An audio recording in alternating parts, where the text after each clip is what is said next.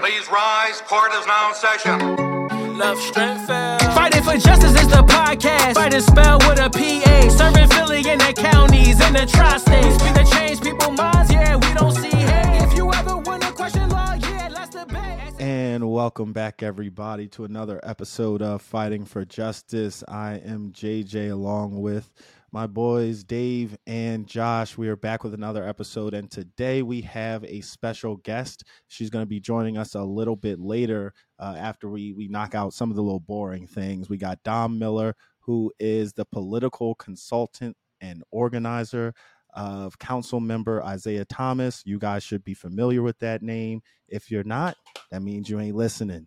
So go back. We got an episode with Council Member Isaiah Thomas. Go listen to that. And his political consultant's going to be in with us in a little while, cutting up. But for right now, we got to talk about the news. So I'm going to throw it over to Dave. We're going to talk about some news. So back in the news. What you need to know. Yeah, what you need to know. What you need to know news. Apparently, it's still going, what you need to know. So Justice Thomas, again, is in the news this week, which I just love talking about him. It's the same exact thing that we spoke about last time, right? His very rich friend, Mr. Crow, we'll call him, since we already discussed his other gifts. Now we have a new report, which is beautiful, that his rich friend paid for his, I'm going to say this in quotes, hopefully you can see me, his nephew's tuition to a very expensive private school, which, again, he absolutely did not report. There's a couple other facts that I think are extremely important. The reason I say nephew in quotes, it seems as if he's had legal custody of this. I'm going to call him his son. I'm done with the nephew of his son. Right. He's about 5 years old, because in the world that we live in as lawyers, once you have custody, full custody of someone, they're your child, no matter how you want to try to spin it to get out of this, what seems to be snowballing ethical quandary that you've been in. So, I'm going to throw it to you guys. At what point should we care? Does anybody care? Go ahead, Josh. Yeah, I think everybody should care. I mean, this is it's a violation of the guidelines. Like it's and I know the Supreme Court, they want to police themselves and they don't want to be subject to the same ethical standards that the rest of the bench is, which is I think is completely outrageous as well. But like, this is him deliberately skirting these reporting requirements on a technicality, because that's what his lawyers. This is why everybody hates lawyers. They're going to come back and try to say, well, it wasn't his biological son. It was like more of a de facto son. So therefore, he didn't have to report it because it wasn't his actual son, despite the fact that this kid. He raised this kid from when he was 5 years old, put him I'm sure that if you ask people off the record, Justice Thomas would say, I think of him as a son, right? Like, and I'm sure Ginny, when she's not bribing Republican congressmen, I'm sure she would say that it's the same thing. I'm sure she would say, we thought of that young man as our son. But because we found this loophole, we don't have to we're going to get this other guy to pay for his tuition, and we're just not going to say anything about it. Cool. And then I'm going to try to reverse 200 years of judicial precedent the longer I stay on the bench. There's my spiel. I can't. I hate it when people like this act unethically. If there's 9 people in the entire world, that I want to be above board and be beyond every possible ethical grab, it's these 9 people that are on the Supreme Court. Right.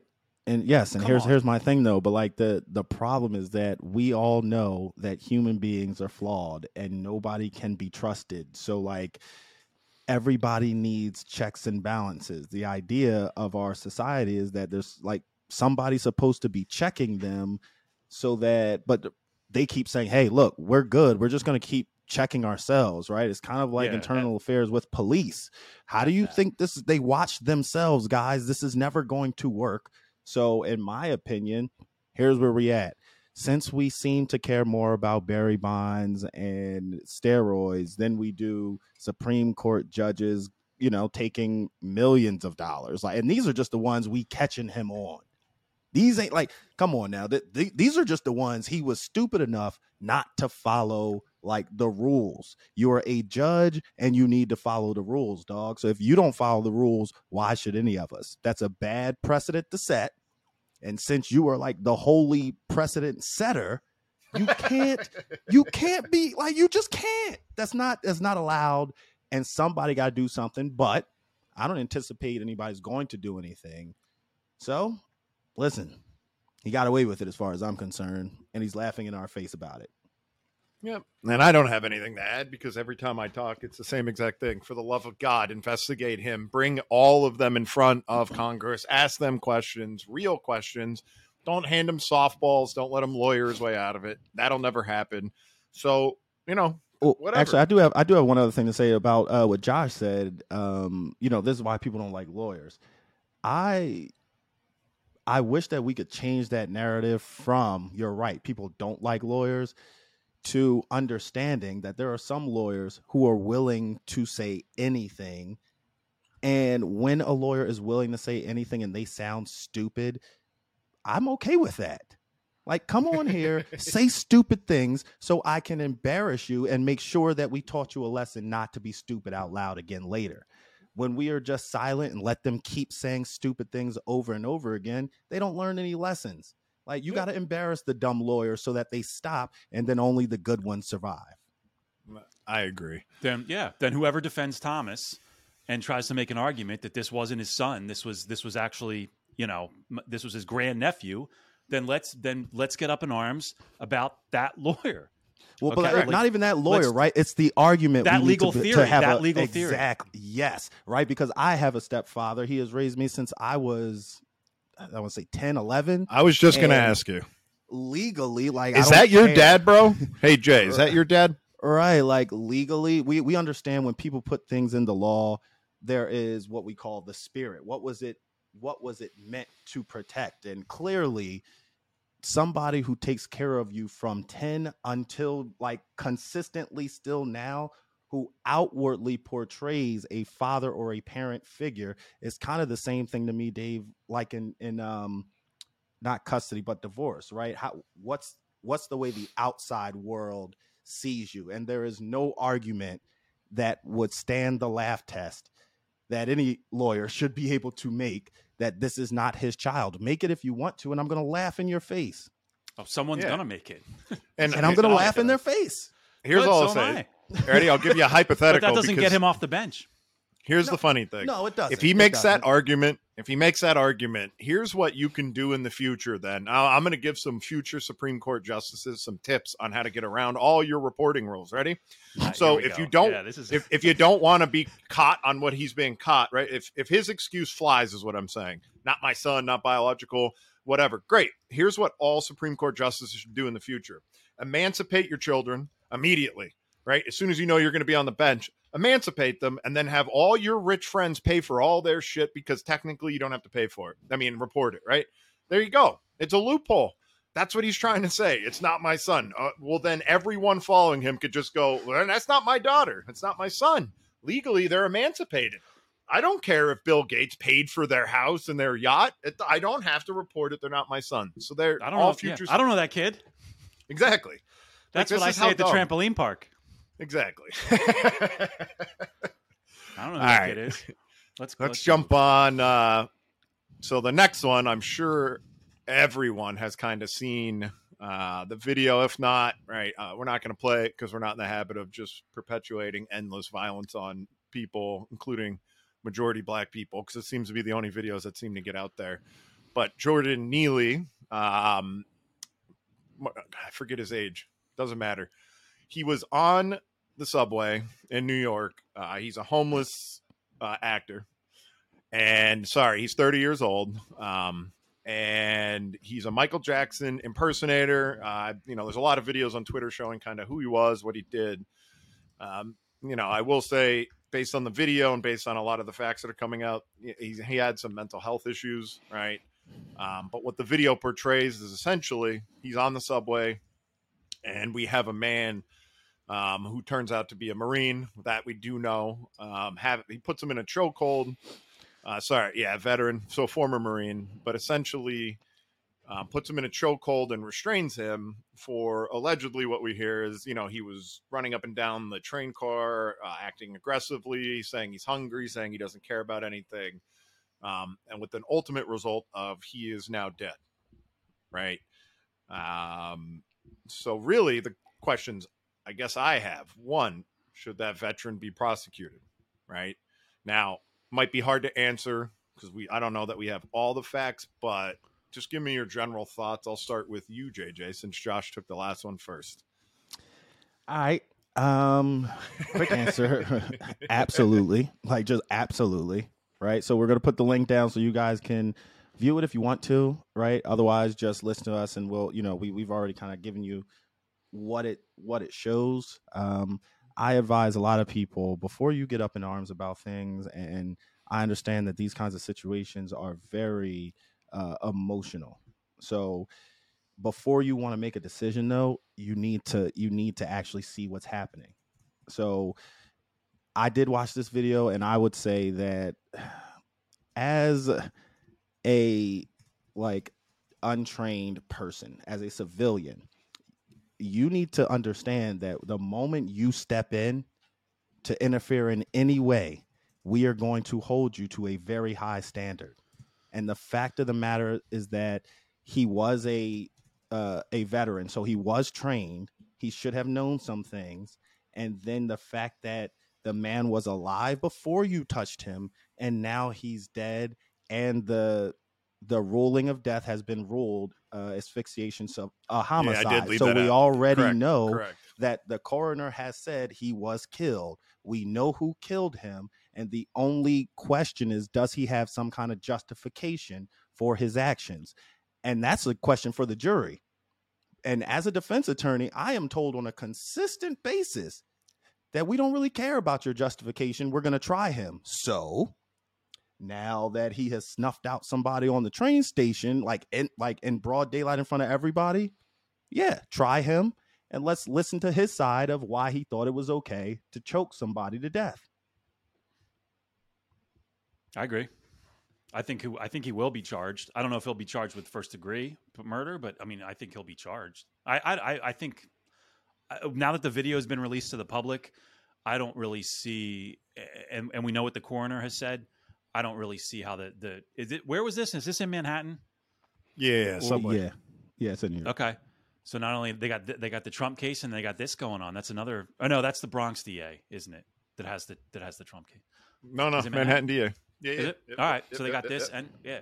So I don't know. We obviously don't know all the facts, and we learned from Ryan last week. You don't make judgments based on situations where you don't have all the facts. But I don't know what this guy's defense would be. I don't know what his legal defense would be.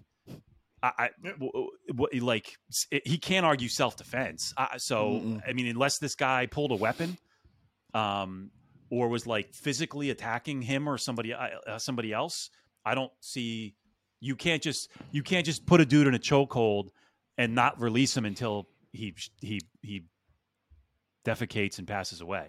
Right. You know, I think that his defense is going to have to be, in my opinion, some form of imperfect self-defense of others.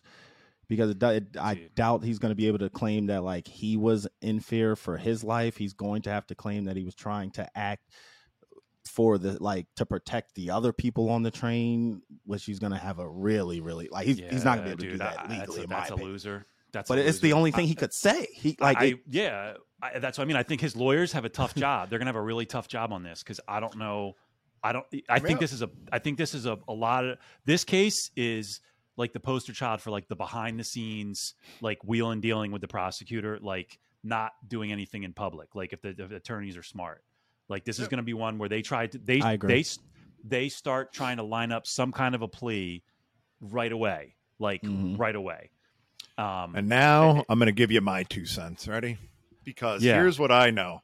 And I'm going to have to put some money in the curse jar for this. And I already apologize in advance because here's what I know. I don't want to live in a fucking country where everybody else on that train stood there and watched a guy kill someone.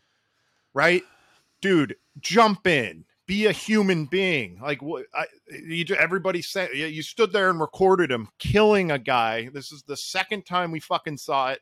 and I'm sick of it, right? I'm sick of it. Like, I don't understand. You were there. You saw what happened. At some point, grab the Marine and say, bro, the dude's passed out. He can't do anything. But no, everyone in this country, nobody ever has any balls. We always get up in arms after the fact. I'm mad at the people on the fucking train.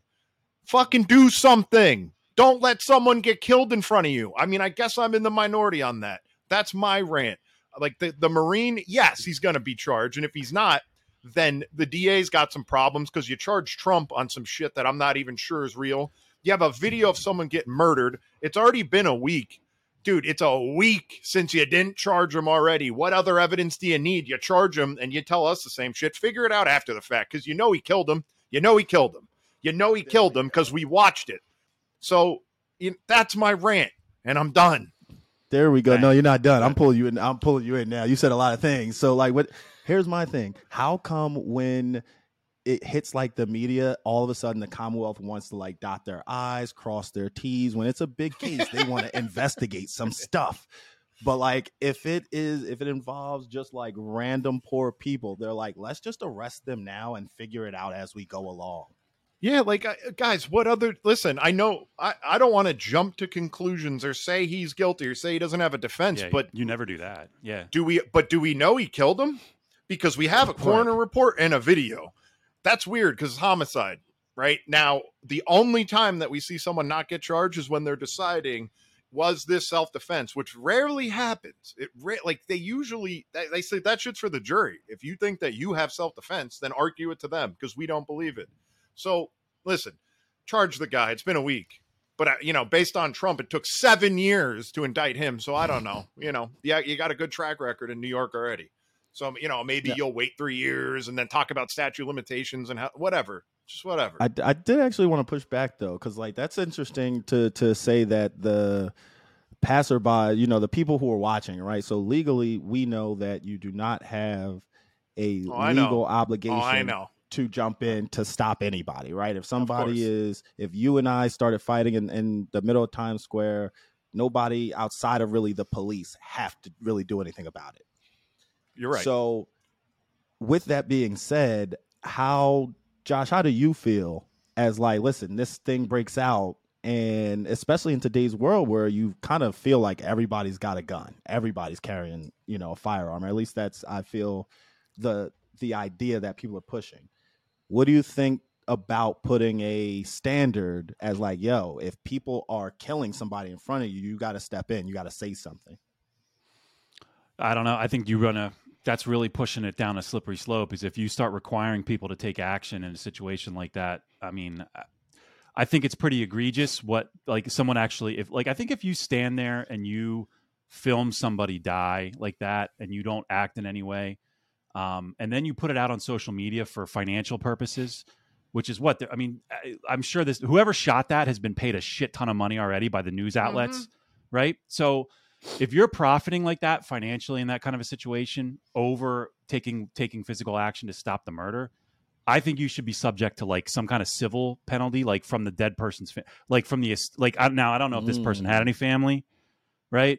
But if your family members, like if I watched a family, if put it this way, if a family member of mine died and somebody videotaped it and didn't stop it, but videotaped it and then gave it to all the news outlets for tens of hundreds of thousands of dollars, and it caused me emotional distress because of that, I think that person person's liable for the family and my emotional distress, because you profited off. If I can prove you profited off of it as well, I think I can come after some of that money. That's my problem. I mean, that's where I don't think you can hold people criminally responsible for not acting in a situation like that. But shit, I'll try to hold them civilly responsible. Yeah, that's a good point. That's a good point. But like, we got to also remember the whole reason we're here is because somebody intervened when they probably shouldn't have. So like, correct. We probably shouldn't be putting more people. You talking about the dude that killed him? Intervene. Yeah, like the whole he was just walking up and down the train, and then this dude intervened when he probably should have minded his business. Like he wasn't actually doing anything. This dude turned it into a bigger threat because he's not, in my opinion, from what we've seen so far, it sounds like he just wasn't equipped to handle somebody's mental health situation. He overreacted to a situation, and now we have this. So then it's going to become, like you were talking about, a slippery slope to allow others now to try and stop this Marine. And now he's Batman beating everybody up in the freaking then you got to hold them all. And then you've got a brawl on a train. Like, I don't exactly that's a public health problem or a public health issue. Yeah, but I see that going real bad. Both of you answer me this question, right? So what is more sociopathic? Filming somebody killing somebody else, and then with basically no remorse at all, and then selling the footage, or basically putting someone in a chokehold and killing them, doing the act. You think? Probably the act, absolutely. Like the guy, like the person who recorded, in my opinion, I'm not mad at it. Like, listen, because to me, if you actually record the entire event, right, that video is going to be the best witness for the Commonwealth. The fact that that video is now worth money, listen, that's just a circumstance that is not his fault, right? Like, that is the fact that it is a commodity. He just happened to be there. The fact that he recorded it, I'm not going to blame that on him. And the fact that other people are like, hey, for that video that you have, here's some money because it has value, I'm also not going to blame that on him. He didn't do anything. This is the problem with the law, but I actually think the law is right here. We have some terrible people who we live with, and if this dude was bold enough to strangle someone, he should be bold enough to stand up and tell us why he did it. That's what the trial will be for. He will probably lose, and he probably will go to jail for life, or for what is the majority of his life, which he intervened, and this is what you get. F around and find out. He about to find out. Yep. Yeah, and I don't think. Go ahead, Josh. Go ahead. You're good. I'm going to end it, so you just keep going. Yeah, fine. I guess I'm just really cynical when it comes to this stuff. When that person's recording that, I just think it's just a cash register going off in his head. That's how I think people. That's how I think most people think. They're not thinking about evidence in a criminal case, dude. They're not thinking like that. I don't think they are. But there's no way he thought, hey, he's going to choke him to death. There's no way he thought that, and there's no way he would have thought, and I'm going to get paid for this. No, he probably was thinking, hey, look at this fight. Maybe I'll put it up, and some people will laugh at it, or like, this is crazy. But there's no way he was recording that, in my mind, he didn't even know what the Marine was going to do, so I can't punish him for what the Marine did. I agree. I mean, I guess the point of what I was saying, one, there can't ever be a law that we have to force people to intervene, right? Because you're forcing somebody to put their own lives in danger. Mm-hmm. All I'm asking, I guess, is this really the country that we all want to live in? Because here's what I always hear, right? Someone breaks in my front door, I'm going to shoot them. I got guns. I need one to protect myself. Guns and guns. Okay, cool. But when you see somebody actually getting killed, when you see somebody being harmed, you stand there and just go, whoa, oh shit. Whoa, boy. I only want to protect myself, not other people. And like, to me, we heard it in the George Floyd case, right? Where the one guy was talking about how he was a UFC fighter and all he was thinking is he wanted to basically kick the cop's ass, right? Now that's a different story because listen, attacking a cop, he knew the consequences, right? And he knew the downside of that. This is just some dude choking a guy for 15 minutes. You don't have to be a fighting expert to understand that if you can't breathe or you're passed out for 15 minutes, it's not going to be good, right? Now, I'm not saying I would have jumped in.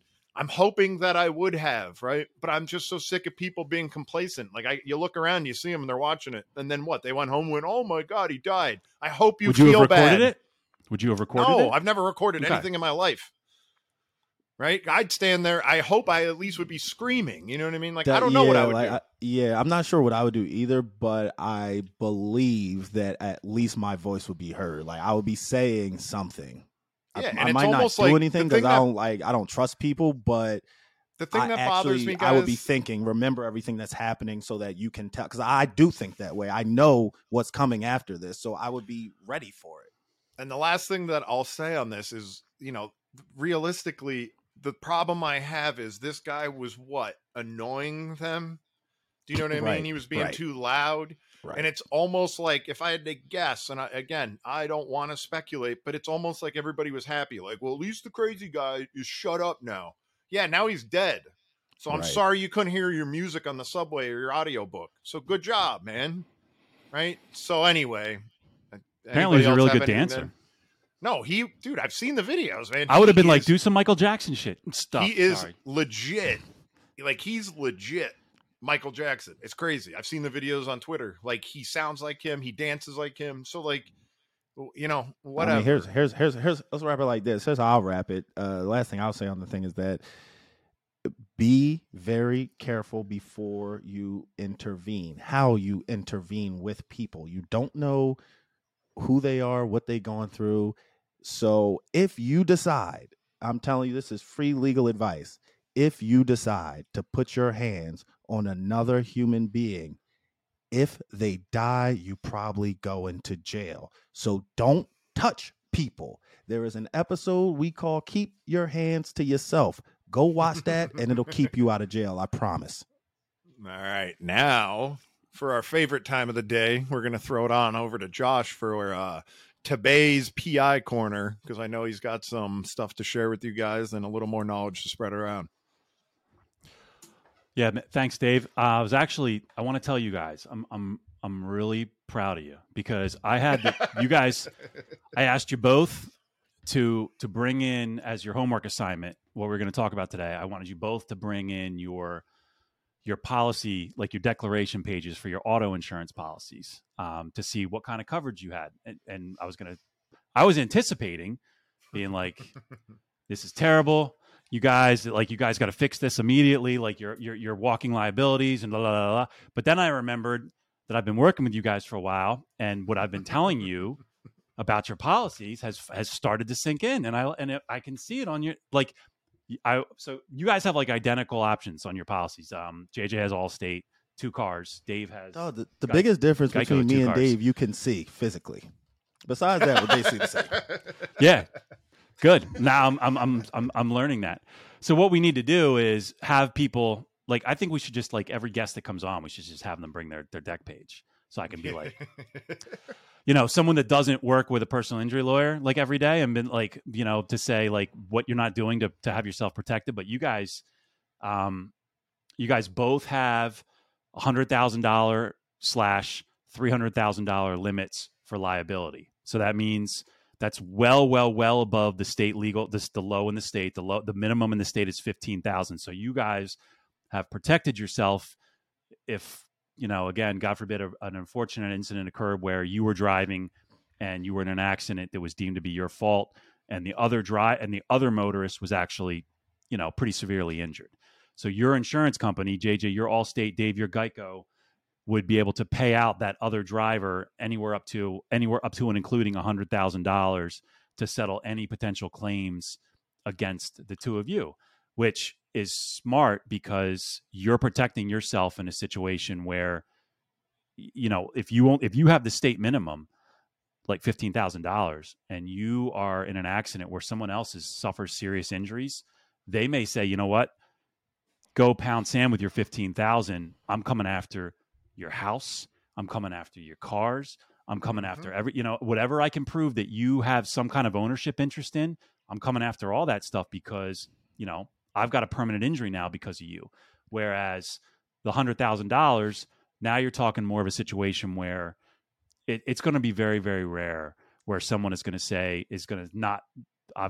reject a $100,000 offer and move forward in a situation, involving an accident with the two of you. So I have $100,000 on my policy. I can tell you guys that. I recommend people to carry $100,000. I really don't think there's any need. You can carry up to $1 million. Some people, when they have young drivers on their policies, they'll put it up a little higher just to protect their to protect the family. Cause as we all know, people when they're 16 can't drive. So no, you can say kids are stupid. Yeah, they are. So I can what guarantee. The insurance knows it. That's why they charge you like $1,000 a month. If they're 16, they're like, yeah, give us all your money. Yeah, despite the fact that your kid goes to like 8 driver's ed schools and all this other stuff, yeah, they still crush you with it. Like, but what I can tell you, like when my daughter starts driving, like I'm calling State Farm and being like, yo, we got a new terror on the road now, and I need to put the policy up a little bit in case, God forbid. So, do you guys have any questions on that? You both followed my advice that your bodily injury limits are 100,000, 300,000. So I will also say, so if, again, in a situation where more than one person is injured in the accident, you would have up to $300,000 for like if 2 or 3 people were injured. Josh, let me just ask you quick, because a lot of people don't actually know what is your declaration page, right? How do you get it if you need it? How do you need it? How can you find this to check it? And we'll swing. Thank you. I was going to swing back on that at the end, but thank you for. Your auto declarations page is a listing of all the policy options that you currently have on your active insurance policy. A lot, like if you have one of the big carriers, Allstate, State Farm, Geico. I know you guys got your deck pages really easy. A lot of them have an online system where you can go and it's like 3 clicks. You can download it, print it out, or whatever you want to do. Some of the smaller carriers you need to call, but a lot of them have little tiny offices where you can call. You always get somebody on the phone and just say, hey, I need a copy of my it's called my declarations policy page. And they'll pull it up and they'll fax it or email it to you right away. So it's very, very simple to get, but these are numbers that everybody you should be aware of all the time. Like you've got to be aware, you got to be constantly looking back and reevaluating your auto policy, depending on what's going on with your family, especially. Mm-hmm. So the other thing that you guys have, that I was also really, really proud of, we've covered it to death on this podcast, so we won't get back. I want to do a whole thing, but you're both full tort, and you may have both been full tort. You may have both been full tort when I started working with you, maybe not, but I'm pretty sure. Yeah, I don't think JJ I don't think I was. I think I was limited. Yeah, tort. were you a limited tort? Seriously, I think I was. I think yeah, because I remember us like the argument, and you were like, "You're effing fool," and I'm like, "What?" And then we went through all this, and then I had to call the switch. Right. So I think within the first week of me working with you, you had switched to full tort, which is obviously what we want to have. You guys know the reasons. We beat them to death on this podcast. You got to have full tort. You got to have full tort to make sure you're completely protected against any type of injury against any other motorist. Obviously, if you're limited tort, it's very, very, very strict policy language that you have to overcome to be able to make a claim. So you guys are both full tort. You both have one of the other key things that you guys both have, but JJ has to fix his. But it's always something. Yeah. So you guys both have $100,000 limits for underinsured and uninsured motorist coverage. So what that does is it covers you if in an unfortunate situation where you're in an accident with someone that either has no insurance at all, and you can show that, you can then open a claim with your carrier, and your carrier would cover you up to $100,000 for pain and suffering, or the person has, like we talked about earlier, has the state minimum, has $15,000 in coverage. If you successfully get the $15,000, if you settle with the other driver for the full $15,000, and you'll have proof that you did that, you can then submit that proof to your insurance company, and they'll open an underinsured motorist claim depending on the level of your injuries. So again, this is all stuff that we would do for you as your attorneys, for anybody listening, if God forbid the situation occurs. But you want to have adequate protection against uninsured drivers. They're all over the place. They're I think it's 1 in 7 in Pennsylvania is uninsured right now. It's crazy if you think about it, especially in the more metropolitan areas. Number 2, it's a staggering percentage. I think it's over 20%, maybe even close to 25% of drivers have the minimum, have 15,000, right? So that's all that's there. If you don't have any insurance of your own and you're in an accident where you're disabled, or you're laid up for a long time, or you miss a ton of work or something, that $15,000 has to cover you for life. And it's not going to, as we all know. So your other recourse would be to try to sue this person. But I mean, if they're driving around with the state minimums, very likely they don't have much. I mean, you could get a $10 billion judgment against them, but guess what? That's just a piece of paper. You can't actually get the money from that. So we want to make sure that our clients always carry, the highest levels of protection they can. 100,000 is I think is the perfect amount, considering how much it costs on your policy to also carry 100,000. Because if the insurance company says, "Oh, you want to carry more coverage?" Well, guess what? We got to put your rates up. But here's what you can do, though. If you have more than one vehicle insured on your policy, you can do what's called stacking. So you can stack one vehicle on top of the other. So in Dave's case, Dave has 100,000 on 2 cars. He has 100,000 underinsured or uninsured motorist coverage on 2 vehicles. So if Dave is in an accident where the other driver either does not have insurance or the other driver has the state minimum and Dave collects the state minimum, he can then go to his own insurance company and stack up those policies, right? So he's got 200,000 available to him, right? Because he can go after each car he has. So he can go after the 100 from one car and 100 from the other. You always want to stack your policies. Now, again, it costs more. It costs a little bit more, but Dave just doubled his amount of money he has available for like $2 a month, right? JJ, right. That's where I messed up. That's right. Yeah, I got 2 cars too. Yep. So you got JJ, you got 2 cars. There's no reason you shouldn't have them stacked, right? You should have told me this long ago. Why did it take you so long to tell me this? JJ's first call today, once we're done recording, is to call and yell at his Allstate broker. Yes, after that's I'm my done friend. yelling at you. Oh yeah. So you need to get that. That's the thing that stood out to me, JJ, that you got to get fixed. And again, anybody listening, I'm text him right now. So I don't if you're paying to insure more than one vehicle, it makes so much sense to do it for the extra couple bucks that you're paying, right? So Dave and JJ basically have identical policies, but because Dave is paying another couple bucks a month for stacking, he has twice the amount of money to potentially in his pot, we'll call it, than JJ does. Very easy fix, but that's Not the for other long, thing I'm fixing that.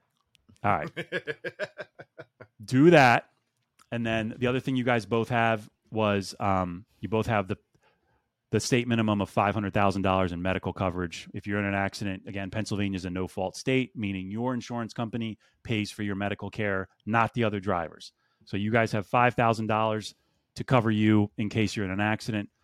I always tell people 10, but most people can get through. In most situations, you can get through with 5, particularly if you have your own personal health coverage that would then kick in after the 5,000 is gone. 5 is adequate. 5 is also the state minimum. It's a requirement that you carry at least 5. You can carry up to 100,000. I just don't think it's not worth. That's the one situation where I don't think it's worth paying the extra money on your premium to carry that much extra coverage. And because the situation, I mean, unless you're dealing with a situation where you're hospitalized for months, you're never gonna burn through $100,000 in personal injury protection. You're just never going to do it. So it's not worth paying that extra money. That extra money should be used to pay for stacking, JJ, or to convert from limited tort to full tort, or to up your liability coverage from like 15 to 100, or like the exact same thing you guys did. So again, I feel like a proud father. You guys, you listened, you did things the right way. You've protected yourself, and you guys have questions? JJ's fixing his policy right now, so he might not. But I'm looking for his number. I forget what I saved him under. Is the problem? What questions do you got? Good. I have no questions. Good. That means I explained it correctly. Nah, absolutely. I think you did a really good job explaining it. The other thing I will say, you guys both don't have this, but if you are a 9 to 5, W-2 employee who's working an hourly, or even if you're salary, but if you're working an hourly wage, you want to make sure that you have some kind of income loss protection on your policy as well. Doesn't apply to us in our field as much, but if you're working like construction, or you're working something and you get hurt and you're out for like 3 weeks and you don't get, and there's no income coming in, that can be a huge problem, right? So you want to be able to go, you can purchase wage loss protection through your policy where, you would need a doctor to officially, to say no work for 3 weeks, no work for a month. But if you get that note from the doctor, you can then send that over to your insurance company and they'll pay you out weekly, monthly, whatever, up to whatever limits that you have. So depending on your line of work, it's a very, it's worth the money depending on what you do for a living. I And we did have want to a- say, Yeah, go ahead. go I'm ahead. sorry. Okay, I did want to say one thing that you kind of reminded me that I would want our followers to understand is that when you're dealing with these kinds of cases, personal insurance case or personal injury rather cases, you want to be suing the insurance companies because they have the money. You don't want to have to sue the person because 9 times out of 10 they don't have the money. And the best way that I think Josh is trying to say, the best way to make sure that you can be suing the insurance company is to make sure that you protect yourself and that your insurance covers for you and in case they don't have it. A lot of people are afraid to use their own insurance because they're like, hey, I didn't cause this. And when I'm injured, I don't want to use my personal insurance. I don't want my rates to go up. What do you say to that person, Josh? Like, they pay all the premiums, they need the insurance, but because they're afraid of like their rates going up, they don't want to use it. Well, first of all, I tell them that they really don't have any other choice, right? So if you want to collect on a personal injury claim or you want to go after another driver for a bodily injury, you really don't have any choice but to run it. It has to go through the insurance companies, right? So the only way they have to be made aware one way or the other. If you are in an accident that is not your fault,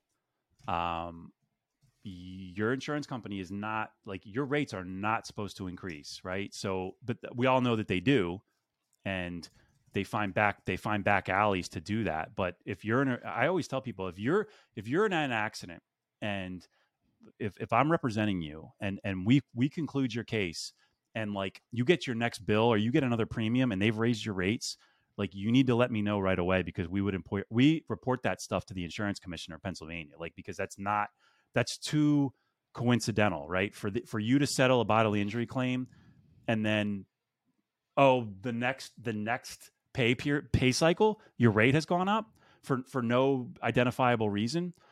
We need to know about that. Like that's not something that they're supposed to be like.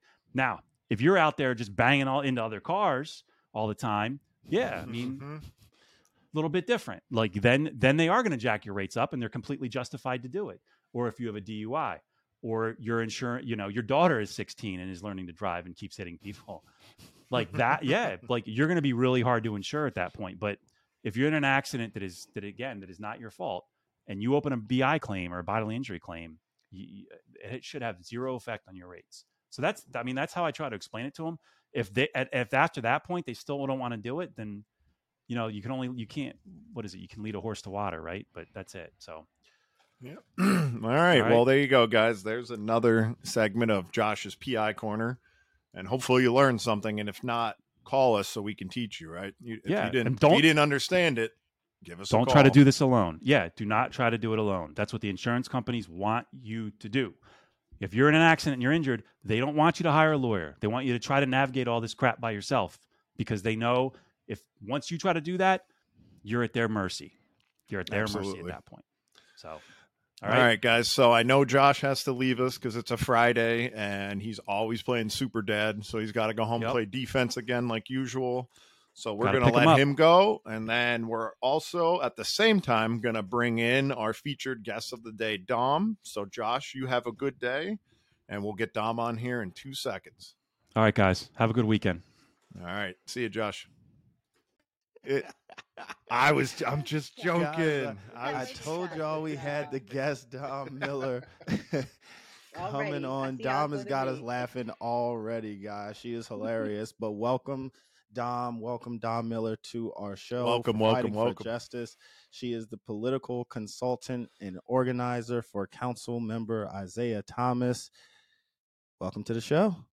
Thank you guys so much for having me. I really appreciate being here. I honestly think that you guys as PF is my favorite non-cheesy way for changing it, because sometimes I hate when people do the PF for Philly, but no, I like the way y'all do it. So I'm definitely happy to be here. So thank y'all for having me so much. Thank you for coming. Appreciate it. So Dom, I kind of just want to leave this right open. Like, is there anything important that right now you guys are? Tell us what you guys are doing. I know this is an important time for Isaiah. I know it's an important time for you guys. So let us know. No, it's definitely, I think it's an important time for the entire city right now. But it's definitely an important time for our office. So I'm actually the chief of staff for the Councilmember Thomas, but that'll be the first and only time I'll say that because the city will be right at your girl. So we'll just keep going with political director. Yes, we'll keep it right at the top there. But no, it's really important time for us. So I'm excited to be on here to talk about, what we have going on in our office. First and foremost, election day is like in a week. So everybody in the political sector right now is losing their freaking minds. Everybody else in the world is like, what's going on? But people who work in politics right now in Philadelphia are losing their minds because we not only have an aggressive mayor's race going on right now, but we have a very wide open city council race. And that is the race that my boss, Isaiah Thomas, is in. Push number 79. I'm not sure when this is going to drop. It may not matter, but I'm still going to plug. We have that coming out. Yeah, we have. So he's running right now. For his second term. I was actually his campaign manager the first time around, and I actually had to let the reins go this time. And he has another campaign manager who is leading the fight. I still have my hands. I'm a little bit like one of those like aggressive helicopter moms. Like, is everything okay over there? Like, check in Because with me. you ain't really let the reins go. You ain't really I let the reins didn't. go. I didn't. I didn't. But listen, it's our livelihood. I looked at this girl. I was like, this is $500,000 worth of salary. You cannot mess this up. But no, but we have an incredible team, and it's definitely been a wild fight. I'm not gonna lie, but I think we have a really good chance. The councilman has had an incredible 3 years. I know I'm a little bit biased. He's passed some incredible legislation. I know he's been on the show prior and talked about some of the work that he's done, like the driving equality legislation. But I want to talk about the things that are like kind of like the fun stuff because that's the stuff that I focus on. So the councilman also worked a lot in the arts and culture space, and we put on an amazing event called Arts and Culture Recovery Week. He's the only council member that ever helped support and put on a drag show. It was probably one of the only biggest drag shows in the city of Philadelphia at that time. It was a recovery effort for COVID, and me and my team helped lead that for the council member. And that's the kind of ideas that the councilman brings here. I know, Dave, when you were in the office, you saw our PHL gaming poster. So that's another piece of something that the councilman has brought to the city, right? It's like, our part is really to legislate, right? Legislate in the budget. Like that's what council people do. But, another part of that is really figuring out ways to brand our city. So because that way we can actually bring revenue to our city, right? So, we brought PHL gaming with the hope of really making Philadelphia a gaming city because that's a major economy that that we really need to dive into. We're talking about billions of dollars. And I'm not a gamer, okay? He came to me and was like, Dom, like I want to do a gaming event. I learned about how much money these gamers make. So I really wanna wait, am I on a chat? Did I mess it up? I'm sorry. No, I was Dave pointing showing to. you. I'm literally just laughing because I'm sitting here next to all my gaming equipment, and that's what I was pointing at in the background while you're talking. But that's how you can see I'm not really a gamer, so I didn't even know what you're talking about. I'm like, that's great. I'm happy, but like, it made me learn more about the industry. So I'm like watching documentaries about like World of Warcraft champion tournaments, and there's billions of people, and these kids are making like $1 million a year off of playing video games, and I'm just like, okay, we got to get into this. Like, I think, and it made me really excited about it. And I had an incredible partner with this event. His name is Nicodemus, and he runs a company called Jump Button Studios. Definitely check out Jump Button Studios. It is the only Black-owned gaming studio in the city of Philadelphia that has like over $1 million valuation. Like, he's working with Disney. We're talking about the big girls. So you saying you can get him on our podcast? That's what you're saying? yes, Nico. Y'all need to talk to Nico. Like he's really the one. Like he's I call him my gaming guru. Because whenever I have questions about this, I'll just like ping it to him. I'm just like, I'm operations, and he's really the face of the gaming side. So, but no, he's been an incredible partner, and it's just really about like supporting more creatives like himself to get involved in the gaming space and really kind of close that gap to show young people that this is a pathway for you, and that you can do more with this, right? Or you could take this and take it into STEM, or, and Philly could be the place that we could start that. So, these are the types of ideas that the councilman has been working on in the past 4 years. So we just want to keep that going, want to keep that momentum going. And that's why, in a couple of weeks, not a couple of weeks, couple of days at this point, May 16th, it's really important. Like we have a really important election coming up, and fingers crossed. We're not taking anything for granted. We're still fighting, but I think he's done some incredible work for sure. Absolutely, and not to cut anybody off, but get out there and vote for Isaiah Thomas. Fully endorsed by this podcast. I'm not ashamed to throw that around. I'm not throwing it around lightly. He's done great work. Anybody listening, you have to go out and you have to vote for him. Listen, I appreciate that plug for sure. But no, that I mean, I think that's really like that's the work side that we have going on. A little bit about myself. I am a podcaster myself. I'm actually going to be launching my podcast this coming fall. I'm going to come back on here and tell you guys all about it if you guys will let me. But I think that Anytime. podcasting is probably is my favorite. It's like one of my favorite side creatives. I think that I listen to podcasts more than I probably listen to music at this point. I have like a myriad of shows. And I'm like, have you guys seen this one or heard this one? And I think it's such an art form, right? Like conversation, like really just having like really dope conversation and hearing the way people have that kind of tit tat, and that is a talent. So I do love that, and I am a podcaster at heart as well. I'm a political organizer. That's what JJ said in my introduction.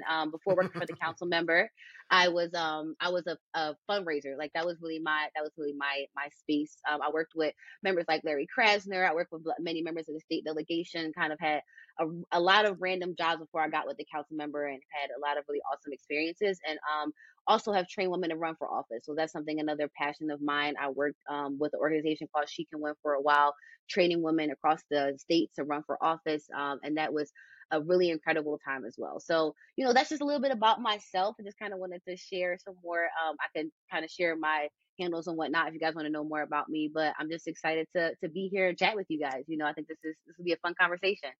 Of course. Thank you very much. And I actually have a question because we always love to educate the viewers, kind of, can you describe just for the viewers, and especially if they're younger, just listening, what did it take for you to kind of get into your space, right? What'd you go to school for? Did you have any kind of internships that brought you're like, what, this is what I want to do? Or did you always know, right? And you were kind of like, this is the space I'm going to be in. No, that's actually a really good question. Whenever I tell people how I got into this space, they're always just like, "Huh? Like what?" So I actually did major in political science. I went to a small liberal arts college called Hobart and William Smith in upstate New York. Like went very far away, thinking I was never going to come back to Philadelphia. I went to Hobart and I saw a level of wealth that I never saw before. I was going to school with like the heir to like Johnson and Johnson and things like that. Like they had money. So, and I'm coming from Philadelphia and I had never experienced anything like that before. So it really kind of like set the tone. I traveled a lot while I was there. When I graduated from Hobart, I studied abroad through a program through Princeton called Princeton in Asia. And I taught English in Vietnam for about 6 months.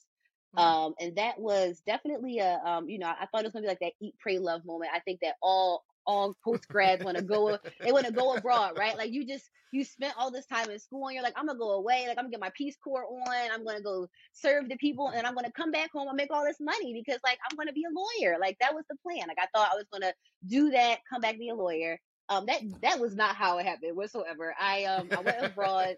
I went abroad and I hated that experience. And I did not because I like anything against, I love Vietnam. Vietnam will always have a special place in my heart, but it was just the way that, the program and just the time and the climate, it just wasn't right. So I left early. And as two lawyers, you probably know it's probably not a good idea to apply for law school while you're in another country, especially a third world country. So that's what I did. And I got into none of the schools that I applied to. And I kind of came back home 6 months earlier than I was supposed to. No law schools, no anything. And I had no idea what I was going to do with my life. I knew Isaiah through my mom. My mom was actually his mentor, and Isaiah had already run for office once before, and he had connected me to like other internships prior, like with like members like Tony Payton. So like I had random experiences and kind of know him like before, but I really didn't know him that well. And then when I came home, it was just like this random guy working in the controller's office, telling me that he was gonna, look out for me. And I was like, okay, like I guess, like my mom's telling me you're a good guy, like, maybe this will work out. So I came to his office and he's like, we're not gonna work here. And I was like, well, they said I had a job at the controller's office, but okay, I guess not. He's like, you're not gonna work here. You're gonna go to 3 different campaigns. You're gonna go volunteer there, and you're just gonna like show up. It's gonna be a little hard, but just rock out. So I went to the Northeast every day and knocked doors for at the time of state rep Jared. He wasn't state rep yet. He was a challenger, Jared Solomon. And I just knocked doors in the Northeast for like say maybe like 3 months. and I substitute taught on the side. Like I was a substitute teacher going back and forth between West Philly and the Northeast, just like running around like a crazy person. And like I learned so much during that time, right? And because I had been showing up and I was working for free for this campaign at this time, they hired me after that, and I end up from there, getting my first job in politics. And anybody who works in this space will tell you make nothing, right? But if you're making a check, like you have arrived. So I was making my little $500 a month stipend. I was a staffer, and like I was working campaigns. I was knocking doors. I was doing fundraising and call time. I got a job working at the Senate Democratic Campaign Committee. And when you work in politics, you really like work on a cycle. So, you always have a homie who works on another campaign and they're like, oh, well, I know a girl who works on this. So, one of my friends had left the firm that I worked for, and, that's how I ended up at the SDCC. And I was with them for about all of 2016, right? And if anybody knows 2016, that was a terrible year for Democrats. So it was a very exactly. I think everybody when I say that, they're like, oh right, we remember what happened. So Trump won, right? We had Trump, and not only that, because it was state Senate Dems, we had lost about 5 of those seats. And it was a really, really rough time. And because it's a little caucus, the staffers were only myself and my boss. They had fired my boss immediately afterwards, and I was left running the caucus probably for about a good 3 months by myself. And I think I was like 23 at this point. Had no idea what I was doing. Like Senator Hughes calls me one day and is like, Dom, we need to stick around and help us reset this thing. And I'm just like, okay, this is my second real job working in politics. Sure, appropriations, I'll work out and, rock out with you all. And, I'm happy that I did, because I learned so much. I made a lot of connections working like directly with those senators, that I still have today. And, it was a crazy time. I am a person who craves stability. So, after we kind of set that up, I was like, y'all crazy over here. I gotta figure something else out. So I ended up working for one of my other mentors like soon after that, and he was hired by Larry Krasner's campaign. So for immediately after that, I was Larry Krasner's finance director for about 6 months. But not for the fun part. I think everybody remembers, the Krasner campaign was like a big like triumph for him when he beat out everybody who thought he was not going to win, and he was this random liberal. It wasn't for that time. It was the time after that when everybody was like, okay, he won. What happens next? And I mean, if you're listening, you don't know Philadelphia politics that well, in the local government politics, anything after May does not matter. Like we still have to run until November, but it's a Democratic city. If you get past the primary, you're pretty much, you're in. So, people think they don't really care anymore after that point, but you still have a campaign team. You still have to run until November. Technically, you still have a Republican candidate who is still, throwing daggers at you. So you still have to raise money. So, we spent a lot of time in that space trying to convince people that we still had a race. And then, also when you have a progressive candidate who's saying, F up everybody who gives money, it's kind of hard to raise that money. So, it was definitely a learning experience. It was a learning experience for sure. I always, Larry always has a special place in my heart, because, I had to, he taught me how to really be malleable in that sense. He wasn't trying to raise like the traditional way. So I think within that time period, I think I put on about like 15 house parties, like 12 fundraisers. Like, we were really on like grassroots and to really get us through the end of that campaign. But again, running on a cycle, I left working for Larry and ended up starting a firm with one of my mentors, and it was the first African American woman consulting firm, fully fundraising firm in the city of Philadelphia. And we did some amazing work, and that's how I started working for Isaiah, because he was one of our clients, and that took us to the top of 2018, where I became his campaign manager. I'm sorry, shout her out. Who for the first African American woman to start? I'm sorry, say that one more time. What's her name? So her name is Jasmine Sessom. So Jasmine and I started JNS Strategies, and we were the first African American fundraising firm in the city of Philadelphia. And so we had some amazing clients at this time. We probably worked with any person of color who was a state rep at that time. Probably was our client. Like we had more, just a massive, roster, and was raising money, and our reach was really good at that time. And I think consulting in Philly is a very fickle space, especially when you're fundraising. If people only care about your business from January to May, what happens the rest of the year? right? And I think that ends up, happening to a lot of the firms, a lot of people who get involved in this space, and it's not stable whatsoever. So that ends up like not being the best space to be in. And as somebody who craves stability again, was so happy that Isaiah won, and now I've been in 2020.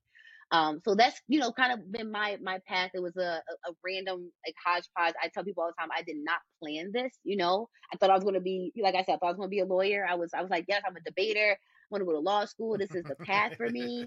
And yeah, no, it just did not happen that way. I mean, Don, I appreciate you coming on to the show. And let me just say, we want to give you your flowers right now as a young Black African American woman. Like, shout out to you for being somebody that everybody should look up to, right? Whether things you came out to be a lawyer, you do exactly what we do, girl. Like, that's you may not call yourself an attorney, but the fights you fight, we in the same rooms. Sometimes, like, legally we have to do the talking, right? Like, Isaiah may do the talking, but better than others, like, without a team to like do all these things, Isaiah's gonna go in the room and not gonna be able to, like, nobody's gonna listen to him. So, like, shout out to you, the team, anybody who's watching. This young lady is a superstar, so watch out and holla at her. Thank you so much. Thank you for saying that. Absolutely. And no, I'm happy you said that about team. I think our office is like super blessed. I have the most random hodgepodge team in the world. JJ, your mom is a part of that, and I include Mel. When I tell people, like, Mel literally turns into like a superwoman in that office. Like, if I put her on a problem, I know not only is she going to solve it, but those people are going to come back loving us, wanting to Oh yeah. donate, wanting to be there, and they're going to show up afterwards, and they're going to come up to me and be like, do you know Miss Carmela? Because I'm here for her. Like, Right. Carmela goes into spaces, right? She goes into spaces, and then like Isaiah will show up too, and like they'll be like, "Oh, well, is Carmela here?" And I'm like, "Well, he's the elected. Like, how is that?" They're like, "Well, we're looking for Carmela." So like, and like Mel's like one, it's like amazing piece, but like that's literally how I feel about most of my team members. Like, my legislative director was a former, chief of staff for a congressman, like, who used to like argue trade deals with, foreign countries, and now he's like writing legislation for us. My policy advisor, he's probably had and worked for every entity that you could ever think of, from the Olympics to, top federal governments. And, it's just like, I don't know why these people have decided to be here, but, I think that their experience is the reason why we get to do what we do. And I'm just always blessed to have them, because like our team is really what I think makes, Isaiah, like, such a individual in this space. Because, a lot of times, a lot of the mistakes that we see like the officials make, I look at them, I'm like, your team really, like, wow, who missed that? I'm not even looking at you. Like, you, like, move you out the way. Who was the chief? Who was the Yep. comms director? Who wrote the ledge? You know what I mean? Who did the community outreach on this? Because somebody dropped the ball, and it wasn't this person at the top. Because the person at the top, like, they are the idea driver, and they are the person who fuels it, right? Like, they are the person who builds that mission that you're supposed to get behind, but they don't execute it, right? Like, they're kind of like the entity in a sense. And, as a chief of staff, I feel like sometimes I'm the CEO, and I have to hire, my team members to get the job done, because our business is, the member. And like, that's how you have to put it in your mind sometimes. And I feel like some people in politics really don't see it that way. Mm-hmm. I mean, JJ and I always know. I mean, I talk about how it's so important to have, at least for him and I, right, just to have a good, somebody as close as JJ on my team, because we joke about it all the time, but we're so comfortable with each other that if I say something that's stupid, it's wonderful, because he can look at me and go, "That's the dumbest thing I ever heard." I don't take offense to it.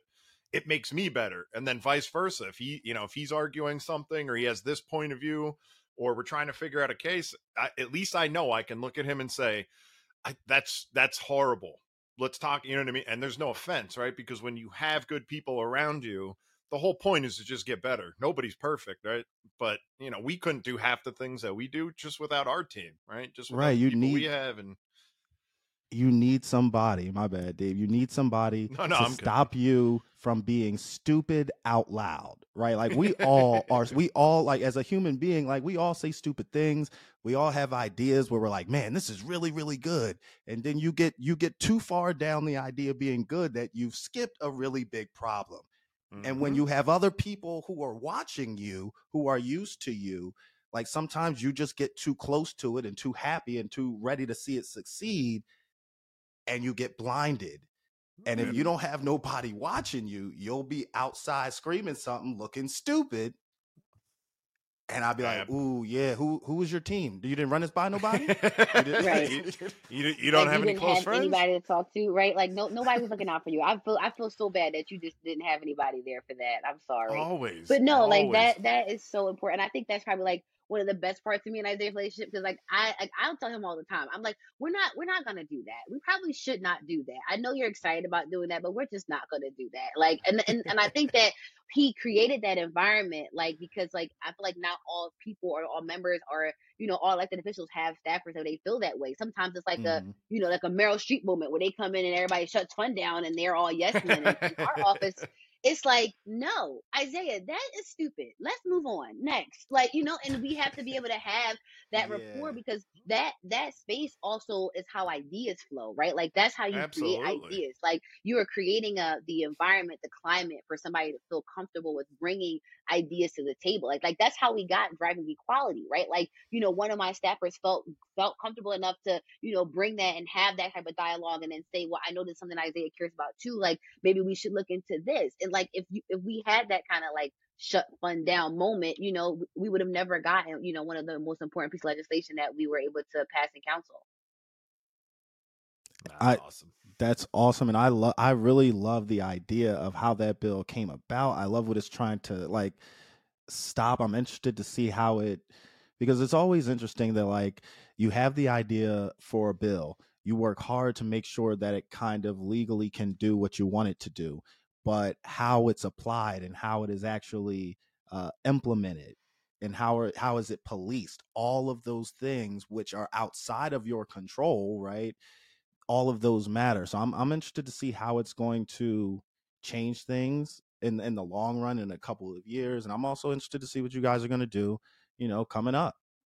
Absolutely. Yeah, And no, I'm excited about that. I'm excited to see actually having a really great executive team behind it, and like hopefully like really pushing for the implementation the way that it should be.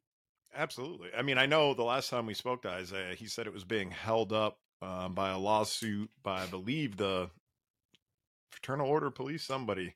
So, which is not surprising to me. Go figure, because if you, because you want to pass a law that benefits citizens and tells police, like, listen, we don't. The whole purpose of you is not. We don't need you in these scenarios. It's ridiculous. This is Philly.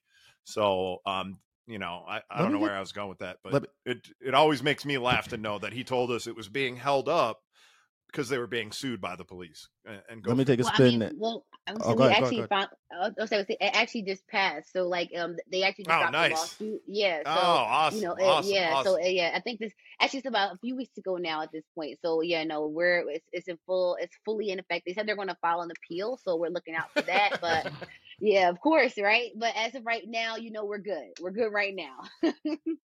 That's good to hear. Yeah. I'm glad that it's finally we got over the hurdle, and they're going to appeal. Well, if they call our law firm, I'll let them know that 99.9% of appeals fail. So good luck with that one. So But I think that the other test of it too is, we're going to have a new mayor in, and I just, I think I don't believe that many of them would, do anything against it, because many of them actually voted for it. But it has become a topic along the campaign trail. Like, they put that on mayors, questionnaires for endorsements and things like that, or they'll put that on council endorsements. Like, will you support the driving equality legislation, or will you uphold the driving equality legislation, or to talk about it in debates a lot of the times, right? And we've had at least two members come out and say, two candidates come out and say that they would not, uphold it. So, I think that's, I mean, granted, they have no chance of winning, but other than that, I think that that's a really important aspect of this. It's just like, let's see who we get, and then we'll go from there. How does that make you feel that there are people who are literally being elected to uphold the law running on something saying that they will not uphold the law? I mean, I think that this mayor's race has just been such a hodgepodge of like foolishness. I'm gonna be honest, like that. I don't, I'm not surprised, right? And like the way that the cycle picks certain topics that they want to decide to like make their thing for that time period. Like when me and Mhm. Isaiah were, first running, it was the soda tags. When he ran the first time around, it was drop. And they always kind of pick these random things that they want to make their issue. So I'm not surprised because they always pick a few of those things that they are like, I'm running to change this, or I'm running because I don't like. And it's just like, well, I mean, what are the ideas that you're actually bringing to the table? And I think that that's what I've really been thinking about when I'm looking at this next mayor candidate. It's like, I know what these issues are that we're facing around the city. Many of the people in the city know, like, it is not hidden what is wrong with the city. And I like when they're in these topics, it's like, well, what is your actual plan to get that done, right? Like, you can't tell me you're going to get the city better at fixing gun violence. Okay, but then how? Right? You can't say you're going to fix our economic structure, but like, what plan? Like, what taxes are you going to address? How are you bringing in more money into the city? Right? How are you getting more businesses into the city?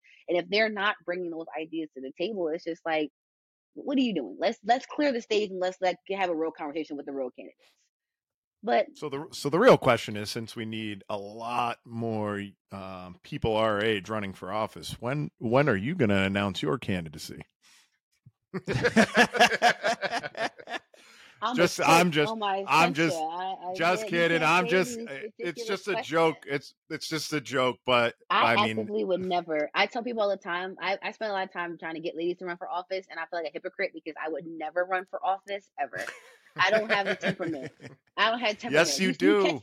Yes No, you do. no. Nah, Listen, I'm David. with When her. I I'm with tell her. you, if somebody can accost you in the grocery store while you're with your family, and you're just supposed to be okay with that. No, I- no, I'm with my child. Like, I know. Now, granted, I will be in the back end for somebody all day. I will help. I will rock. I will never act a fool to the point where I will put my member in danger. But you're not going to right. accost me while I'm trying to be with my just trying to live my regular life. And I don't think that I don't want people to have that level of access to my life. And I think that that's the other piece that is just That's like, fair. ugh. It's like the other day somebody posted on Twitter. They took a picture of a car in a council spot, and because they had a placard on there, and they're like, "Whose car is this? We need to know right now whose car is this." And like, granted, like they have the right to, right, because these are taxpayer dollars that ideally is paying for everything in this situation, the car, the spot, right? Like the fact that this person is making a salary enough to pay for that car. So technically they have the right to ask that. But I don't want anybody to feel like they have that access to me. I cannot. Like, that is just way too much. Like, I'll be like, yes, this is my car. Why are you in my wallet? Like, it's aggressive. Yo, I Fair feel you enough. though. Fair Truly, I enough. feel you because I'm kind of the same way with a little bit of a twist at like I'm not sure I as of right now because like I don't have a lot of attachments. I don't have no kids, don't want no kids. So like listen, you want to talk to me? I don't really mind that part. It would definitely get annoying all day, every day. That I get it. Um, I don't think that like people would want me as their like outwardly. I'm a little too blunt about things. So like there's a better way to say things sometimes than my way. I'm that person that like when all the nice stuff like I should be right behind my mother. The greatest thing about my mom is that she has the most patience in the world. And when there's a debate, what she will do is she will allow y'all not to be mean, but to keep talking long without her in the room, people would be too mean to each other and the stuff would just break down. But she has this essence about her where you can't curse around her. You just want to be better.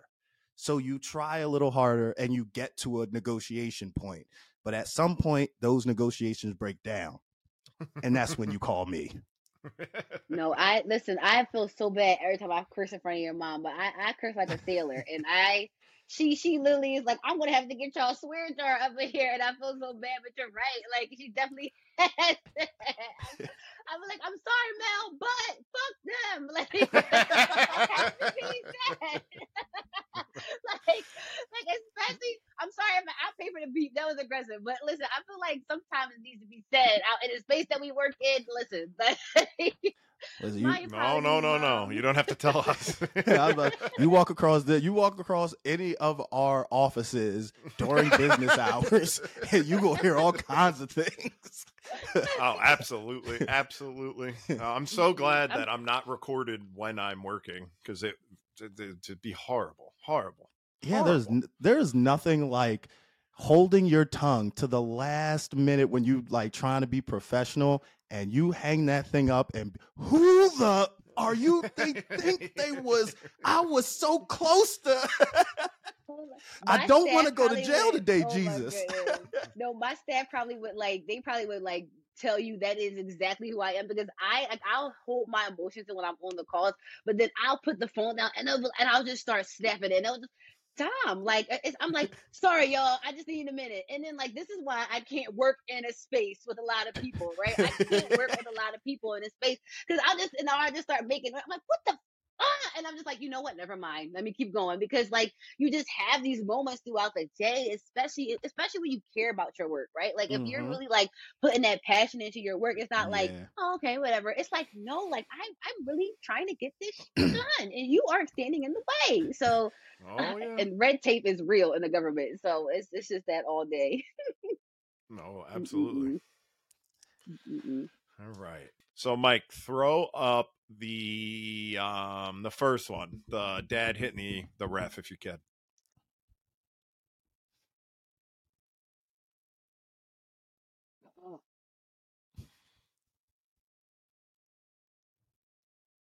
All right. So there you go.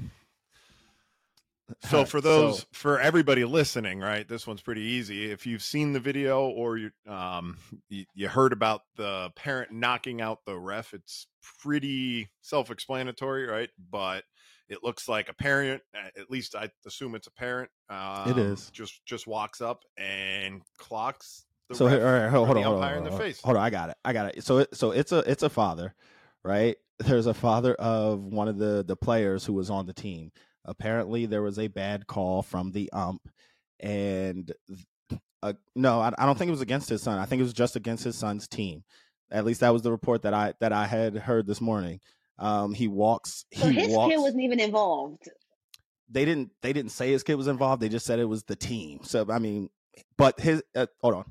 So he walks around, punches this dude. Cool. He stayed like nothing happens for a week. I think he gets arrested a week later. And he says that, so what? He was defending his son.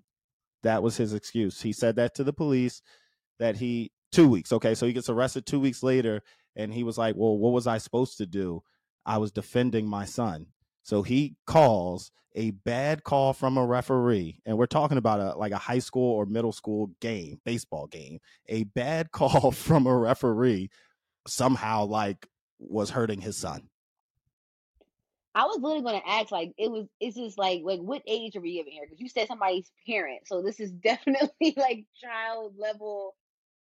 Oh my, people get real about youth sports, okay? As somebody who spends a lot of time in the youth basketball space, like that, them beefs get real. Like people do not play about that. So like something like this happening is like it's not acceptable, but it's definitely not surprising. Like he probably has some money on the kids. Like he probably got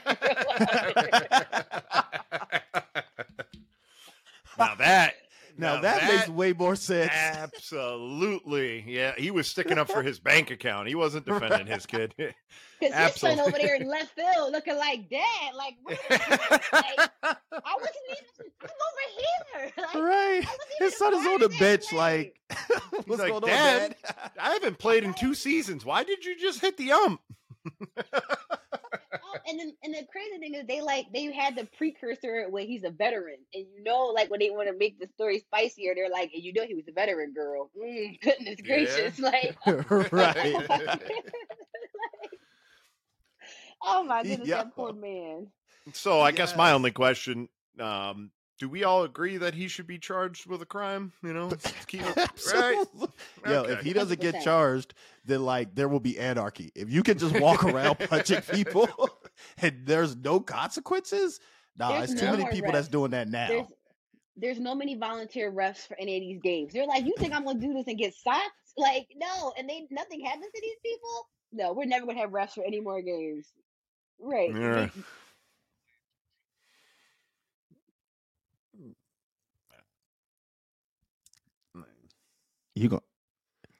Well, I mean, he did assault the minority, so it usually, the justice system usually works a little bit slower when the victim looks like us.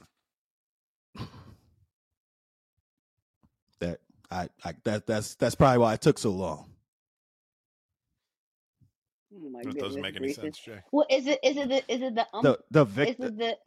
It's about the victim. It's not about the defendant. Yeah, he said the guy who threw the punch was a minority. I understand. Why would it take a week? They should have charged him immediately, according to your theory. No, my theory is the victim doesn't matter, right? The reason why, right? If the victim was an important person, this would have happened right away. If he had hit a white young woman, he would have got arrested right away. It wouldn't have taken 2 weeks. Misunderstood. I agree. I was about to say, Dave. No one cared. Yeah, right. I was about to say, Dave, how you missing this? Because you said it wrong this time. I was like, you changed your opinion for the first time ever. I was like, this is crazy. No, I got, I mean, I don't know how anything takes longer than a couple days, especially when there's a video. So whatever. You know what I mean? But did they say who was actually charging? Like, is the guy who got hit pressing charges, or is it just the police? Oh, good question. Or are they just pressing charges? It's a good question. That took 2 weeks as well. So it's a good question. And here's what I'll say, just so we're always clear. I always hear this. Was it the victim pressing charges? Keep in mind that does not matter, right? The victim, it just really matters. Did somebody call the police? Which I do agree with you, right? So maybe someone didn't call the police for 2 weeks, but let's say someone did and they showed up that day and that ref said, I don't want to press charges. Unfortunately, that doesn't matter, right? They will and should press charges, right? Because there's a video, there's a clear assault. We don't need the victim to testify. And I'm not harping on you. I promise, Dom. It's just, I always like to clear up the misconception because JJ and I deal with it so often in domestic cases where the victim is always saying, I told the police I didn't want to press charges. And listen, that's just unfortunately not how our legal system works, especially not in Pennsylvania. If the police come and they press charges, you as the victim don't get to say, I don't want charges pressed, right? Like that. And it's such a misconception with what we deal with on a daily basis. I always like to make sure it's clear. If the police came, now I agree with you 100%. If maybe they didn't call the police for 2 weeks or they weren't notified, then yeah, absolutely. That could be the reason. So I do agree. So he probably could have ate that. He's like, I'm a veteran. I eat them punches, whatever. Now that I agree with, that I do part I do agree. Like if nobody called the cops and by the time the cops got there, like there wasn't a scene and nobody was talking, then there wouldn't have been any witnesses. Absolutely.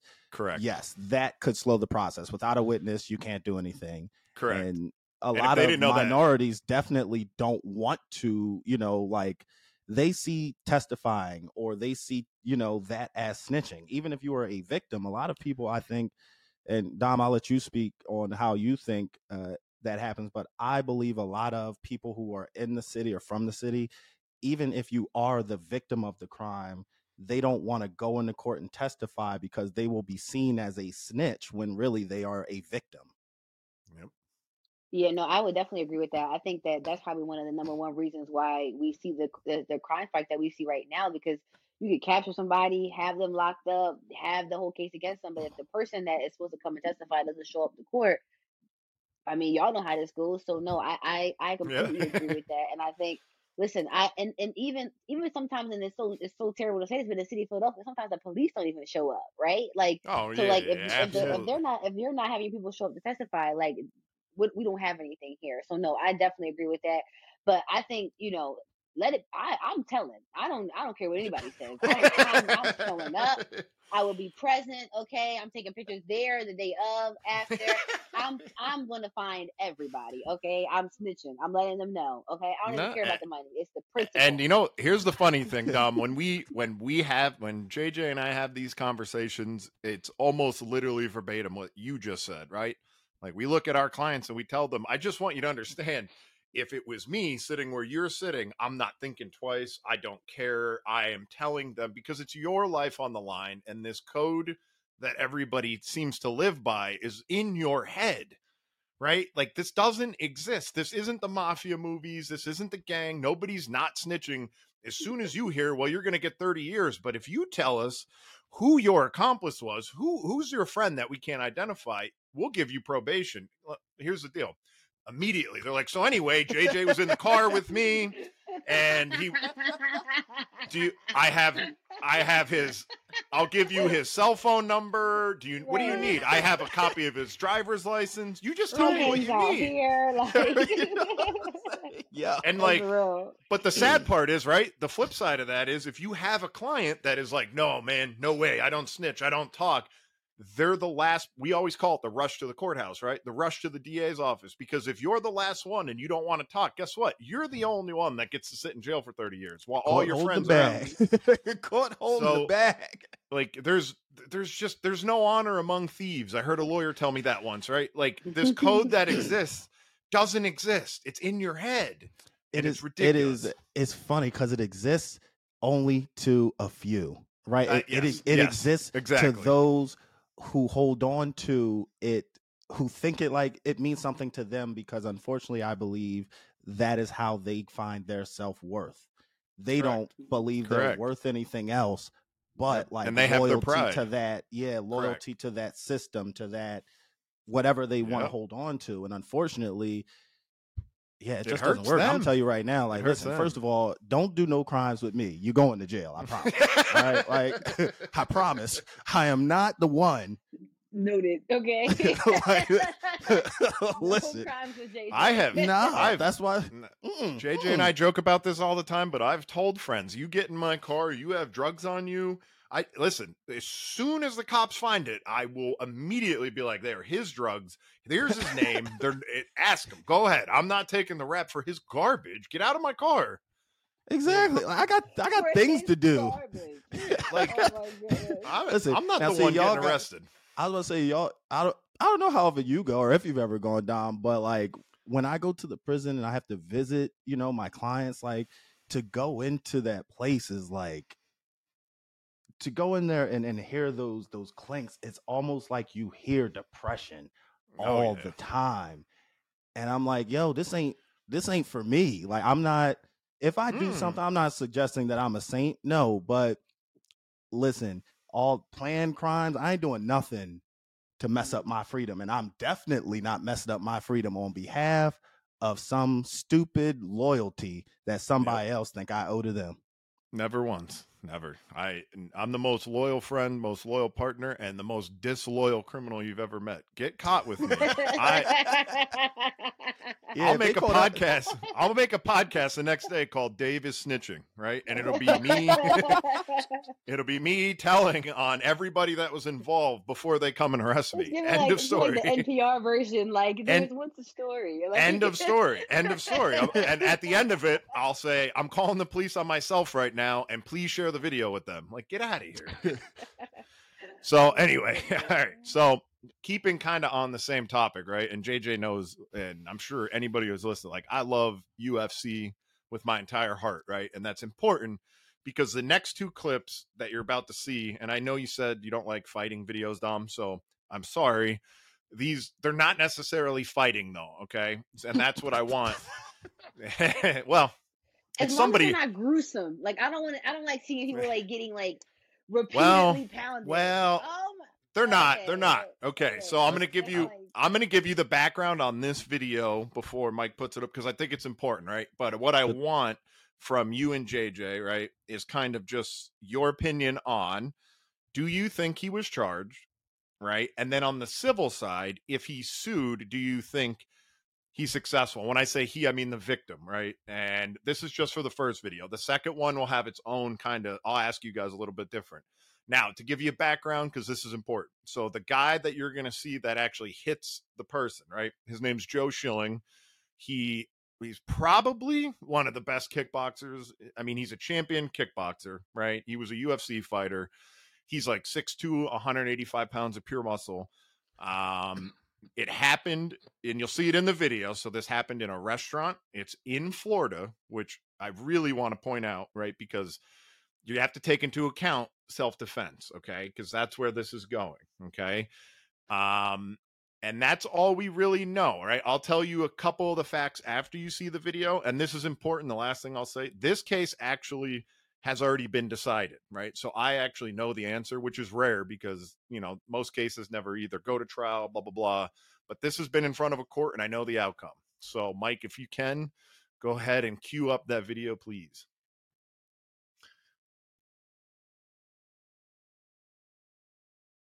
And for those of you listening, I don't think we introduced it, but we have a producer now, and his name's Mike. So if you wonder if you wonder who I'm talking to, it's not just somebody random. All right. Nope. Go ahead and let this rip for everybody to see.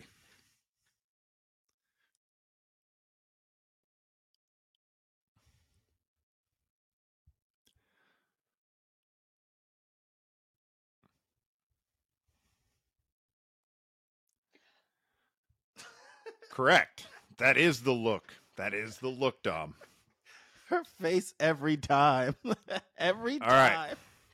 Okay. So did everybody see it, or should we play it again? Did you see it clearly, Dom? Well, you had to run it back. This guy in the polo is in the way. Yeah, he is a little bit. This is the same face. All right. Okay. Because he did that knockout joint where his head, like his brain, like hit the front of his skull. Like that's why he Correct. fell out like that. Correct. Oh my So gosh. here's a couple facts. Ready? So okay, a couple facts. Well, one. You know what? Before I give you some facts, right? Do you think he was charged with a crime? No. I think he was because isn't it illegal? Like if you're a trained fighter. Oh, like I love where you're going with this. Yes, keep going. Keep going. Your hands are like considered weapons. So like if you after a certain point, if you have those levels, like if you do that, it changes the level of the crime. Like now let me. That like a thing? No, right? I'll tell you, it was okay. It can be a thing, right? It can be a thing if he were to just come into my room right now and just beat me up, right?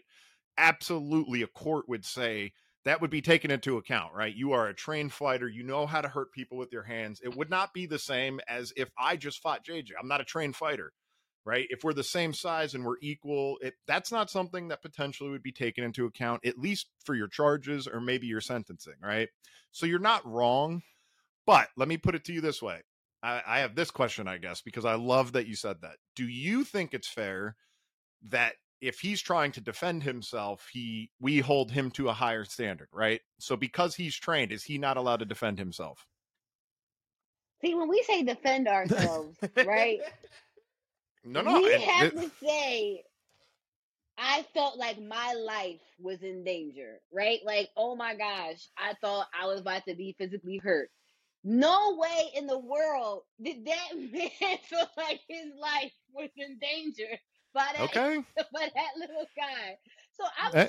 I don't give and like I said, the guy in the polo really obstructed the view. Sure. However, what I saw was him doing a little tap. I mean, like, excuse me, like, get out of my way. And then he turned around and was like, what? And then that's when we saw the punching. But at the end of the day, I feel like his life, he never in that situation felt like his life was in danger. I'm sorry, you never did. So I'm not getting the defense side of that. Okay. All right. So, and it's okay. I know the answers, so it's okay. Let's move to the civil side, right? Because you can sue somebody, right, for assaulting you. That is an intentional tort. If he had damages, right, had to go to the hospital, you name it, pain and suffering, it's the same as any other civil case. Assuming he sued, do you think he collected, right? Do you think the civil suit was successful in this case? Yes. No. And why do you, okay, so JJ says yes. Why do you say yes? And we'll get both of your No, she says no. No, I know, but I'm asking, okay. Why do you say yes? Yep. I say yes because if it went through, right, there's only two options. Either it's settled, which means it got money, which means they won, and almost all of them settle. So like that alone is worth I should guess that, just being an attorney. Like, fair enough. That's where the numbers are. No. And then on top of that, like, he's famous. If it went to a jury trial, like, people are gonna think stupid things, like he has money, he's a fighter. Like, that's when all those things, people are going to naturally think those things. Absolutely. So if they would have heard it at the end of that, they probably are going to be like, well, he's this rich guy and here's this poor guy who he messed up and he knew better. So like Dom's all of Dom's basically like anger for what he should have known, the rightful place for it is when money is involved on the civil side, not on the criminal side. Like he should Got not it. have been criminally charged, especially if it was some kind of self-defense. That's probably what they argued. And then here, yeah, but like the self-defense was not proportional. Fair enough. And Dom, so you say no. Why do you say no? Because I just think somebody would say, "Well, he started it." Like, I mean, like if you had a part in this. So, granted, maybe I don't think that he felt like his life was a danger. Maybe somebody else could argue that maybe he did feel like his life was a danger because he did put hands on first. And I feel like that's that question your mom asked, like, "Well, who hit who first, right?" And I feel like All in this right. situation, the little So- guy did, make the first contact. So, So yeah, wait, he so should wait, be wait, wait, hard. wait. I got a question back for Dom then. So are you saying that you think it was not self-defense, so criminally he should be charged and potentially go to jail, but you shouldn't take away his money civilly? No, I think that at the end of the day, I feel like he just shouldn't have punched that man in the face like that. That's where I'm at. With it, okay? That's where I'm at with it. All right. All right. I felt like nobody should have touched anybody in this situation, and I feel like he overreacted. And I also feel like he probably just shouldn't have touched somebody who was 6'5". Thank And then, you. Thank you. But my man was drinking. You saw the dance move. I feel like we're not talking about the important part of the video. My man was dancing before the whole altercation happened. So now it's time to drop some facts because actually Dom's actually closer than you, JJ, to be honest, right? She almost hit it on the nose. So here's a couple things. The judge, so I'll just keep this very simple. No criminal charges, and the person is immune from suing him, right? Because the judge found that this was self-defense, right? So in Florida, if a judge finds that it's self-defense on the civil side, you are immune from suing him, okay? So, and that's already been decided. Now, the reason I really love what you brought up, Dom, was the exact reason that the judge ruled for him, right? Because he went in there and he said, the fighter said the following: when I turned around, he cocked, right? And you can see it in the video. Now I know it doesn't look that great on our podcast, but if you really watch it, the guy did. He pulled up his like right shoulder, and at that point he told the court, I am a trained fighter. I know what that means. I'm not going to wait for him to hit me, right? I'm not going to get hurt just because I'm a trained fighter. That's not how self-defense works. And honestly, I agree. That's the unfortunate part, right? Because here's what I'll say. While those two punches were devastating because he is a professional fighter, the judge also said the fact that he only hit him twice, right, and didn't continue it, didn't kick him on the ground, didn't do anything, the judge felt like it was proportional, right? Because the judge said, well, you're right. Unfortunately, you're right. Like and keep in mind, right? If he were to kill him, he'd be wrong. So I know we keep throwing around, he needs to feel like his life was in danger. Not true. But exactly. He needs, but that's hold on. I'm going to actually interrupt you because you said I was wrong when that you're stating exactly what I said. Like he was not going to be criminally charged, which is exactly what happened, right? I was talking about the civil side. No, right, on the civil side, he's immune. Right. You suggested that if there was a civil suit, which the judge did not allow. No, there was a civil suit. There was, and it was thrown out. Was it thrown out by the judge? Right. Correct. So it never got. So the judge threw it out. It never got anywhere. So there wasn't like never the got civil to suit. a Never jury. got. Right. But there was a civil suit filed. It was dismissed. Well, does that mean it wasn't filed? No, but just because it's filed doesn't mean it got to the jury, right? Yeah, it was thrown out. Is there a difference between filed and getting to a jury? There is, Jay. I'm yes. not going to argue it. Yeah, exactly. So again, just saying, she was more right than you are. So you just got to suck this one up. She said that he should have been charged and he wasn't. Yes. Like, I'm trying to understand. Like, wait. Okay, go ahead. Oh my God. Nah, and listen. So you're right? Both of you. I know I'm right. No. So we're both a little bit right. We both got a little bit of it right. But the crazy thing is, in that case, and that's why I love what you said, because I do kind of agree with the judge, right? Just because we hold them to a higher standard when it comes to, if I assault you and I'm trained, yes, you should be treated differently, right? That is an ag assault. Your hands are like a deadly weapon. You can't just go around beating people up for no reason. But at the same time, because he is trained, he understands what it looks like when somebody's about to hit you. And that's exactly what he just said to the court, right? All he said was, I've been through this. If he hits me in the face, then I can hit him, right? My whole job is to defend myself.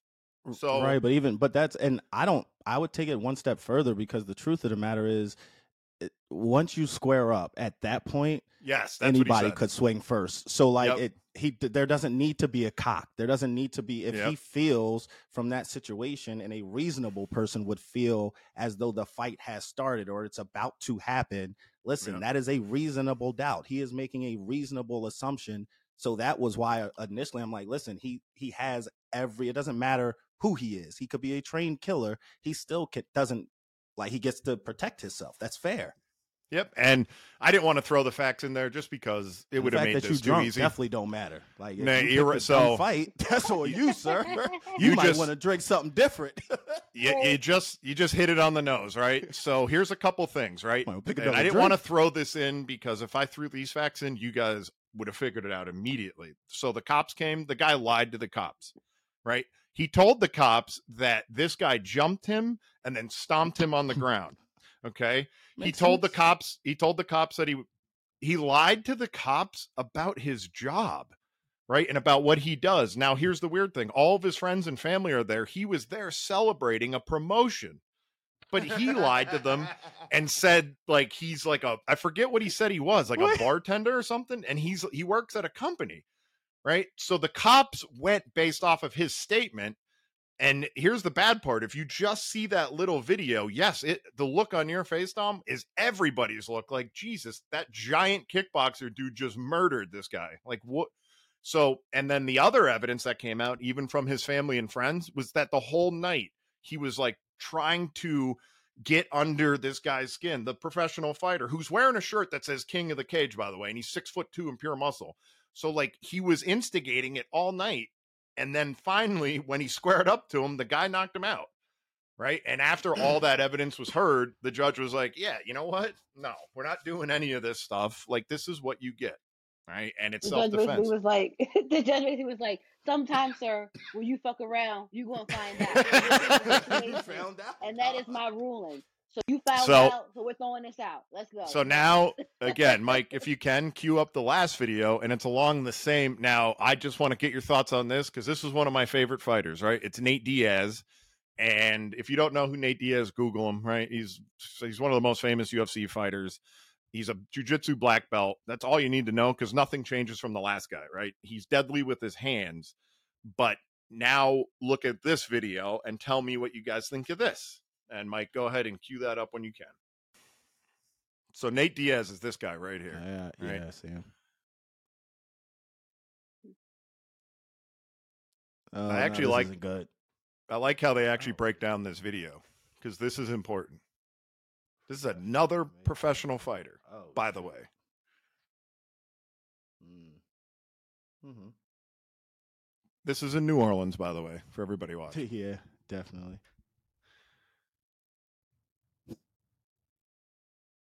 Camera guy.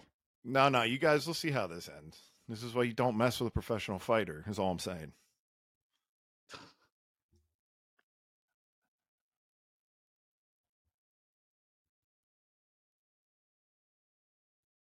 Are they jumping him? No. So the guy, the cameraman does a bad job. Yes. What happened here? No. No. Listen, it's fine. So in that, and I'll just explain it, because the video does suck compared to the other one. So they broke down for you. So Nate Diaz is clearly there with his friends, right? People start a fight, okay? The guy that they kept showing you that was coming at him is another professional fighter. He goes up to Nate Diaz, and before the guy can do anything, he chokes him out, right? That he has him in like a guillotine chokehold, and and I saw another video. He chokes him till he's basically unconscious and just lets him go, right? Until he's on the ground, which they do in the UFC all the time. And like I said, he's a jiu-jitsu black belt. He is currently charged with assault now, right? So my question to you guys is, even though that video sucks, right? If what we see in it is the same, do you guys think this has the same kind of outcome? No. Correct. No, he's going to get discharged. He's going to be found guilty of this. You think? I do. And why? Because the optics don't look good. This is New Orleans.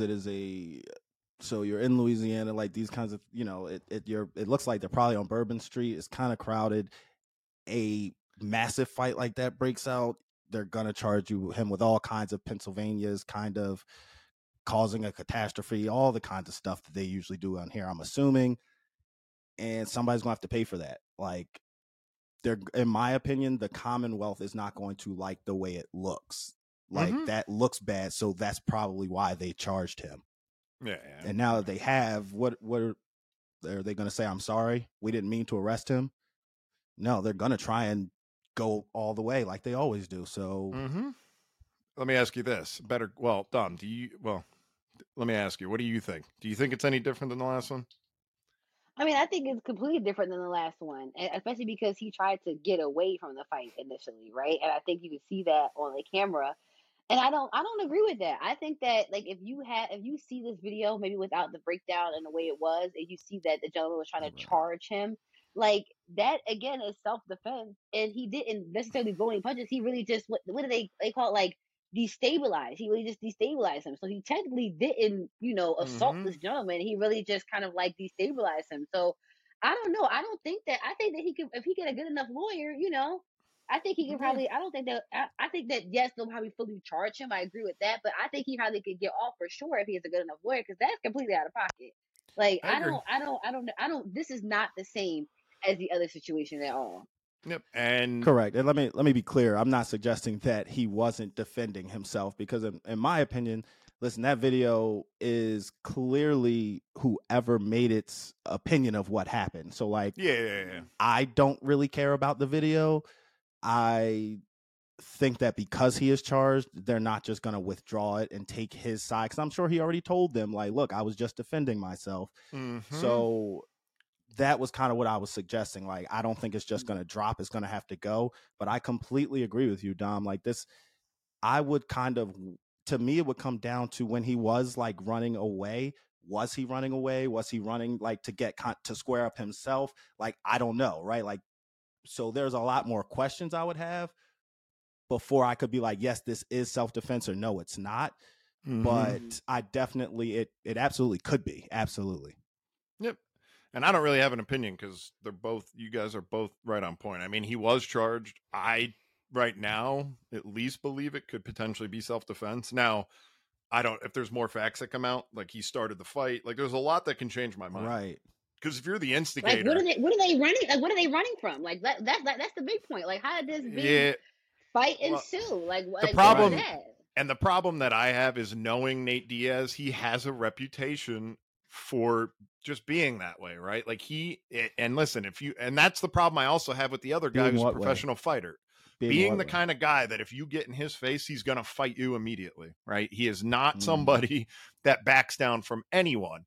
And the problem I have with that is, we have a problem. So anyway, the real problem that I have is the fighter that kept coming after Nate Diaz. Listen, if you're a professional fighter, you know exactly what you're doing, right? He knows this guy. If there's no chance on this earth that you are a professional fighter and don't know Nate Diaz, right? So my guess is you wanted to go up to him and act tough. He's the kind of guy, and again, he's not a boxer or kickboxer like the last guy we just watched. He's trained in jiu-jitsu, which the main purpose is self-defense, right? The main purpose is to protect yourself. Right, but before I get to, like, blaming Nate Diaz, right? So if Nate is charged with assault, whatever he's charged with, the first question that I'm asking is, like, okay, what did the other person do?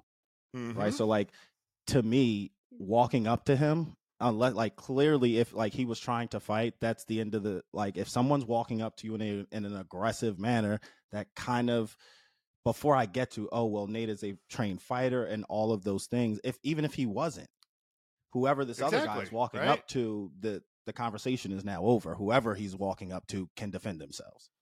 Yeah, exactly. And that's kind of how I was just going to end it, right? And, that's why, again, I'm going to thank Dom for bringing that up, because the one thing that I don't like is saying, these guys are just different. And I know you weren't saying that, Dom, right? I'm not saying like just the fact that he's trained and all that fun stuff. Yes, that can be taken into account, but that also doesn't mean that you can just go up to them and be like, I'm going to fight you. And there's nothing you can do. Like we But I learned, think like, the crazy thing is like they like attract that too, right? I Like know people want to do that. Like right? like remember that there was a video about a guy with Mike Tyson on a plane. I was He just met going to that bring bull up. Like he socked him right in the face. Like what are you doing? Like what are you getting out of this? Like you got to be like on a different level to just think that I'm going to see Mike Tyson and I want to fight him. Like Exactly. what? No, I'm not. I'm going to be as nice as possible to this man because I know and I watch him knock out several individuals in one punch. So I'm going to just reassess how I'm going to be very nice to him. Like what? Not I'm like I'm going to fight him. Like, and that's exactly where I was going, right? Like at some point you need to have some accountability as, and I'll say victim in quotes. Like there's a massive difference. This guy walking up to JJ on the street and going, you know what? I'm going to choke JJ out today. Cool. That's assault. That's ag assault. You're a trained fighter. But if JJ walks up to the 6'12" professional boxer and says, you can't box, you suck, and then squares up and gets knocked out, some of that is JJ's fault. Like all of that is JJ's fault, but don't put me in dumb stuff because like I'm not. Look, my mom ain't raised no fool. All right, like anybody who know me knows that I do have a smart mouth, but I know exactly when to shut up. I believe that like there's a point. Right, there's always a point, and it usually goes something like this: Yo, say something else to me, and I'm gonna punch you in your face. Right at that point, that's when I shut up. I'll be like, "Oh, you're not playing no more. Got it." It's crazy. It's like walking up to JJ's uncle, professional football player, and being like, "Come on, man, I could take you." Well, guess what? When you can't sue him. You're the one. You started it with the dude that can throw you across the room. What'd you think was going to happen? Like, so. Well, speaking of being rant. thrown across the room, let's jump into what's everybody doing this weekend. Exactly. And we always let our guests go first. What is the chief of staff for Isaiah Thomas doing on this weekend? Lord have his mercy. That made it sound like it was supposed to be either I'm supposed to be doing a lot of work or supposed to be doing something really awesome. No. And it's neither of those things, probably. No, I'm gonna because we're like I said, like we're about a week out, so we're all hands on deck. So I'm definitely gonna be in the campaign office this weekend supporting my team a little bit. I am also very close to my mom as well, just like JJ and Carmela. So we're going to do our breakfast that we do every Sunday morning. And then I'm probably get my hair done, but nothing fun. No, nothing fun right now. I kind of like blocking. I think I'm without really doing it on purpose, blocking levels of fun out until we get past this election. And then I'm like, all right, I'm back to real life again. So nothing fun until post May 16th, unfortunately. No, well, you're gonna be sad when you hear my weekend. It's always the same. I as soon as we're done with this podcast, because it's already late on a Friday for me, I'm gonna shut my phone off because I don't want to be contacted, even out of fun, right? Even from JJ talking about fun things. Tomorrow, I'm definitely gonna do nothing, right? I might go down to the farmers market in Phoenixville, but that's the extent of it. Sunday, again, I'm going to do nothing. I'm going to play some video games. Always video games, right? So I got to throw that in because I love what you guys were doing with the video. Like, I want to be involved in that next time. Lots of video games. And then I'm going to wake up Monday refreshed and be in court. So I always leave it to JJ to go last because he's the fun one here, not me. I mean, it's not like I'm fun. I'm just single, so I have to do things. Like I have to go outside to see people. You don't have to go anywhere to see anybody. So Wait, that's what you have to do when you're single. You have to go outside. Oh goodness, I got going outside. I'm like, dang, I didn't know that was a thing. Okay. Yes, girl, you have to go outside. Yes. Got it. That is a requirement. It's definitely a requirement. Yes. Like tonight, I don't know. I'm gonna go to the bar. Shout out to Happy Cinco de Mayo, by the way. Yeah. Yeah. I was gonna go somewhere else, but stick in the backyard, just low key. Tomorrow I'm gonna go to probably one of the clubs. If you know, you know. If you don't, you better ask somebody. And on Sunday, I don't know. I'm gonna probably just relax and chill because there's going to be time to make some more money. People going to have some more problems on Monday. So I don't have court on Monday, but we do have some stuff to do. So that's my weekend. All right. Well, I do. Well, actually, before we close it up, I do want to say this, right? We had Ryan Hyde on last week for all of you that saw that episode, right? He's the Republican candidate for the district attorney's office in Chester County. So I want to take this opportunity to reach out to all candidates on every side, right? So Republican, Democrat, independent, third party, I don't care. We don't care. Please reach out to us. I've been reaching out to campaigns in the last week because we want to have any candidates on, right? This is a platform for you to come on, tell us what you're all about, why you're running, why Chester County should care, right? Why the voters should care, and for us to ask you questions based on what you say. So, please reach out. You have all of our contact info in the description. We do want to get you on. We know you're busy because the primary's coming up, but we have a long time until November. So now's the opportunity. If you want to be on and you want to tell the voters why they should vote for you, we're giving you that chance. Y'all getting real spicy out here. I see. I can't. He said, anybody, third party, we don't care. Look, Goodness gracious. no, because you don't shake that tree too hard. You'll get a couple of crazies. Listen, all I want to make sure that everyone understands, we just embrace ideas, just like you were talking about, right? We love the discussion. We don't necessarily care if your ideas are completely contrary to what we believe, because we should still talk about it. Because what if we're wrong, right? What if you're wrong? What if we come to a middle ground? That, to me, is what politics is really about. I'm running for council. I don't really throw it out there all the time, right? But listen, I want people to know who I am. I'm not hiding anything. I don't think anybody should. We're all about the truth on this podcast. And we can be wrong, right? And we can debate, and we could do this in a way where we don't hate each other. I don't care what your views are. I can't make it any more clear. So I'm throwing that out there now for anybody watching. Please give us an opportunity, right? Ryan's podcast was great. Let's go. And I will say, as my girl Wanda said from what was that Marvel movie? I can't remember. Doctor Strange. Like, that was him saying it. That was him being merciful. Explain yourself. Here's what I heard. Say what you need to say, and then we'll close it out. Go ahead. Way. Guys, we ain't here for the foolishness, okay? We ain't got no time for it. We here to make some money, and we here to tell the truth. If you want to come on here, come on here. If you don't want to come on here, don't come on here.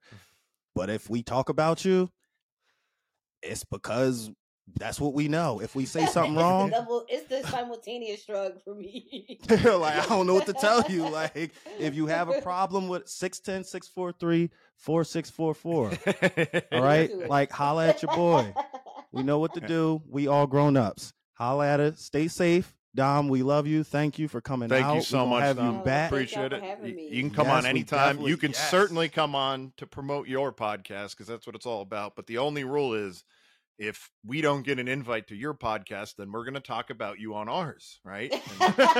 No, I'm going to have you guys on. No, it's going to be guest driven. No, it's going to be guest driven. So definitely going to have you guys on. And I really appreciate the conversation. Like, it was super, super fun. Thank y'all so much for the platform. And I look forward to coming back again for sure. No, thank you. Thank you for taking, I know it's Friday night, so we really appreciate you, especially after working all day and all week, which I'm sure in your position is only hectic right now this time of year. So we greatly appreciate it. And that's it. You guys know the rules. Like, subscribe, share, tell all your friends. Have a good weekend. That's right. Dom, on the 17th, I'm taking you outside. You got to go outside to see people. All right.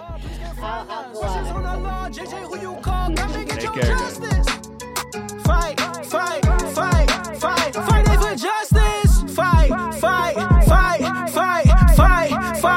it for justice. Fight. Whoa. We keep on fighting. Wanna know the law? You know who to call. We keep on fighting.